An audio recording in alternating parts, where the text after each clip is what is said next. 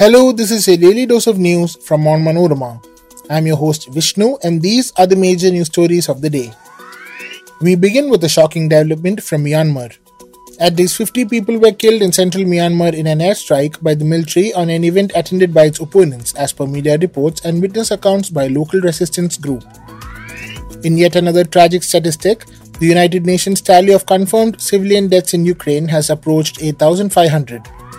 Ex-Rajasthan Deputy Chief Minister Sachin Pilot sits on day-long fast demanding action against previous BJP government in various corruption cases.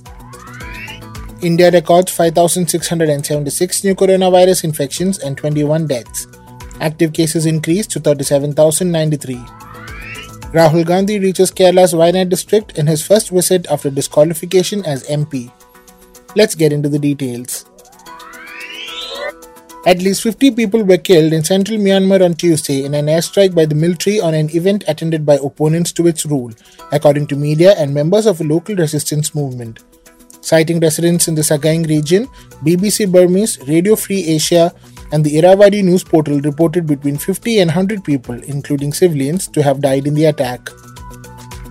Myanmar has been in turmoil since the 2021 coup, with attacks by ethnic minority armies and resistance fighters challenging the rule of the military, which has responded with airstrikes and heavy weapons, including in civilian areas. A member of the local People's Defense Force and anti-junta militia said fighter jets had fired on a ceremony held to open their local office. At least 1.2 million people have been displaced by post-coup fighting, according to the United Nations. Tuesday's incident could be one of the deadliest among a string of airstrikes since a jet attacked a concert in October, killing at least 50 civilians, local singers, and members of an armed ethnic minority group in Kachin state.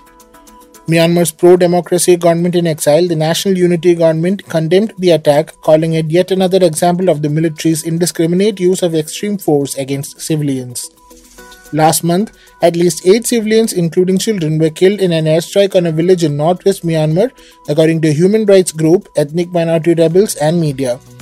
The military has denied international allegations it has committed atrocities against civilians and says it is fighting terrorists determined to destabilize the country. Western countries have imposed sanctions on the junta and its vast business network to try to choke off its revenue and access to arms from key suppliers like Russia.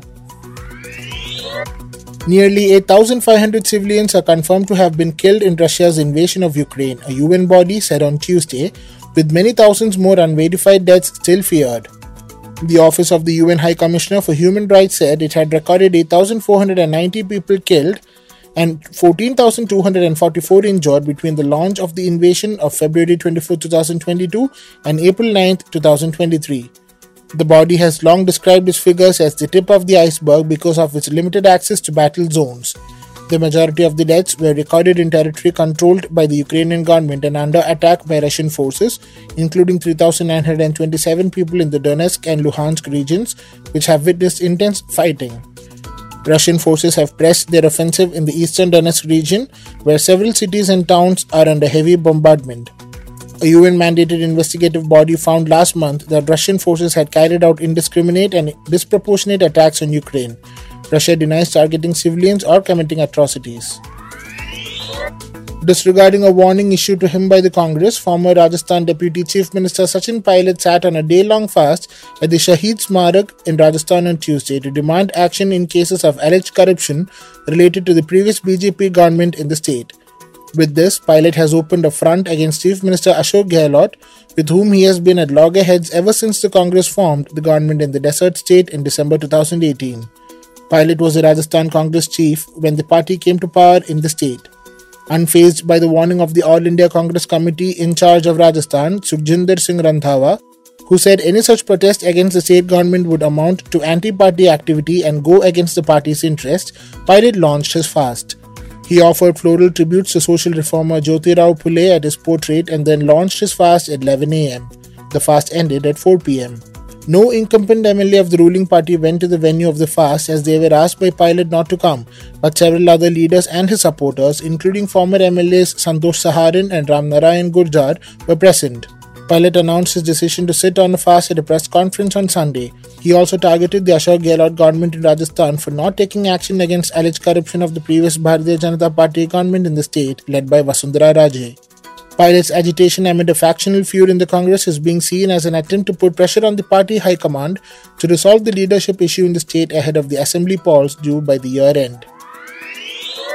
India recorded 5,676 new coronavirus infections while the active cases increased to 37,093 according to Union Health Ministry data updated on Tuesday. The death toll has increased to 5,31,000 with 21 deaths. While 3 deaths each were reported from Delhi, Punjab and Rajasthan, 2 were recorded in Karnataka and 1 each in Gujarat, Haryana, Maharashtra and Tamil Nadu, besides the 6 reconciled by Kerala. The COVID case tally was recorded at 4.47 crore. The active cases now comprise 0.08% of the total infections and the national COVID-19 recovery rate has been recorded at 98.73%, according to the data revealed by the ministry. Congress leader Rahul Gandhi and his sister Priyanka Gandhi visited the Wayanad district of Kerala on Tuesday to participate in various activities organized by the UDF as a show of strength. This is his first visit to the constituency after his disqualification as an MP. He was disqualified from the Lok Sabha last month after being convicted and sentenced in a criminal defamation case. The two Congress leaders first participated in a roadshow called Satyameva Jayate in Kalpetta in the afternoon. In the roadshow, only the national flag was used instead of the party flags, according to the Congress. Thereafter, they attended another event called Cultural Democratic Defence, which was organized as part of the conference and leading cultural activists of Kerala took part in it. The two Congress leaders also spoke at a public event in the afternoon. Senior Congress leaders like AICC General Secretary K.C. Venugopal, KPCC President K. Sudhakaran, Muslim League State President Panakkad Saeed Sadiq Ali Shihab Tangal, AICC General Secretary Tariq Anwar and Leader of Opposition in the State Assembly V.D. Sadishan also participated in the UDF organized conference. That brings us to the end of this episode. Thanks for listening to Daily News Toast, hosted and produced by me Vishnu, with technical support by Idea Brew Studios. Follow Onmanorama.com for detailed updates on the latest news and be sure to come back tomorrow.